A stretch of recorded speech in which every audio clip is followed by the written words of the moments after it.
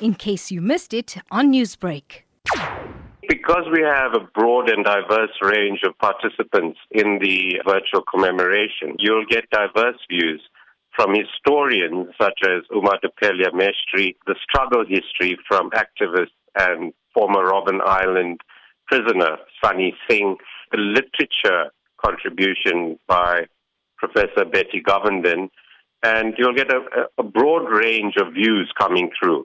And I think that's the importance of it, that we've arranged a broad range of participants so that you get a holistic view of the contribution by the 1860 indentured laborers in South African annals of history. There are a lot of participants, including the MEC for Arts in KZN. You have political activists, as you spoke about, scholars on 1860. You have youth that are coming from a black and Indian background. How did you come up with this lineup in order to actually get the best content out of this discussion? Acute awareness of the fact that the South Africans of indentured stock had really assimilated themselves into the broader South African society. We were aware of that, and because of that, we chose a wide range, including historians, aside from political activists, to be included in the program so that we could commemorate this important day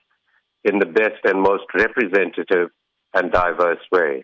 The 1860 Heritage Center is funded by the KZN Departments of Arts and Culture as a museum. We are honored to host Ms. Hlengiwe Mavimbela, the MEC for Arts and Culture, who has visited the center and has praised our efforts at recording our history, both in terms of its Indian identity and then embedding it within the broader South African public. Looking at the stories of 1860 indentured laborers and the strides made since then, what sort of narrative, discourse or impact do you hope that this commemoration will have in the future and the preservation of Indian origin people in South Africa? It is my view that a lot of the 1860 history has been lost, especially on our youth, who have no idea on what the trials and tribulations that those early settlers had to put up with. I think that this is an important event to put that message out there, and I'm hopeful that by putting it on our Facebook page, that the youth will be encouraged to listen and watch, and that's what I'm interested in. Newsbreak, Lotus FM, powered by SABC News.